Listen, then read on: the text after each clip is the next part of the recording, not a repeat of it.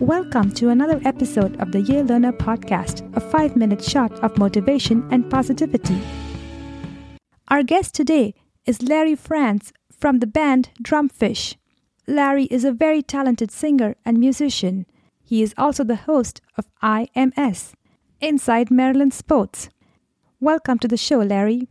Hi, Lynn. Thank you for having me. It is often said that music enlightens life. Have you found that to be particularly relevant during the pandemic among your listeners? I would say that anyway.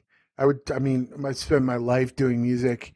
I was a music major in college, and I was a composition and theory major in college. And I spent my life in all different kinds of ensembles, a cappella groups and bands and choirs and jazz and all kinds of stuff. And it's just been my way of, expressing myself. I write music and I get things out that way, and just performing is one of the things I love the most, especially ensemble, connecting with people. And then when you think about when the pandemic even more magnified, everyone's so isolated. You just think about what would people have done without, not just music, but arts in general. If there was no Netflix, for example, and no streaming music and no movies and television shows to binge, and Disney's putting out musicals like Hamilton and other things. And what if that stuff wasn't happening during the pandemic? You hear about depression rates and suicide rates and domestic abuse and all this going up anyway. Can you imagine if we didn't have these arts and music to give people some release and some comfort?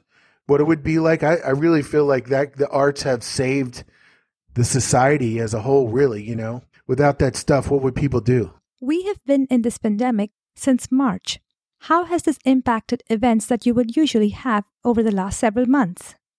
In a number of ways. I'm in multiple ensembles, and we haven't been able to rehearse. That's impacted, and there aren't very many shows going on. At first, there was nothing. Everything shut down, if you remember, really hardcore for a few months, and things slowly started to open up. And so with one of the ensembles, I do a duet. We've started to rehearse again. We try to do outdoors if we can, or if we're indoors, we're trying to stay 6 feet apart and all that kind of stuff. What are some of the techniques you and your band have been using to cope with the situation? We use a program called Reaper. It's a recording and editing software. And so we'll both record and then send the files to each other. And then in Reaper, we'll lay down our tracks on top of it. And so we've been able to still write that way and continue doing those kind of things. Another major part of my music that I do is with my son. He does musical theater, and he goes to a school for the arts, and they're on a hybrid, but often he's doing his classes through Zoom calls. So he's still able to do his stuff, and I'm able to help him. 1 month into the pandemic, you hosted an outdoor backyard music show. How was that experience? Yeah, it was really well received. So we worked up about 2 hours worth of mostly Broadway show tunes and also some pop songs. And so we did it just out on my back deck. The neighbors, the way our houses are, we live in single family homes, and the yards are separated, but everybody came out on their deck. So they could all hear. I had a live PA system going, so they could hear the live concert as well as there was the live stream also. There was probably, 30-ish people out in our neighborhood, all out on the back decks and backyard. And then we streamed, and it got about 4,000 views on the stream. So that was a pretty cool way to do things. What is your advice to upcoming singers who don't have the same level of events and in-person interactions as before? There's a lot of ways to get connected online.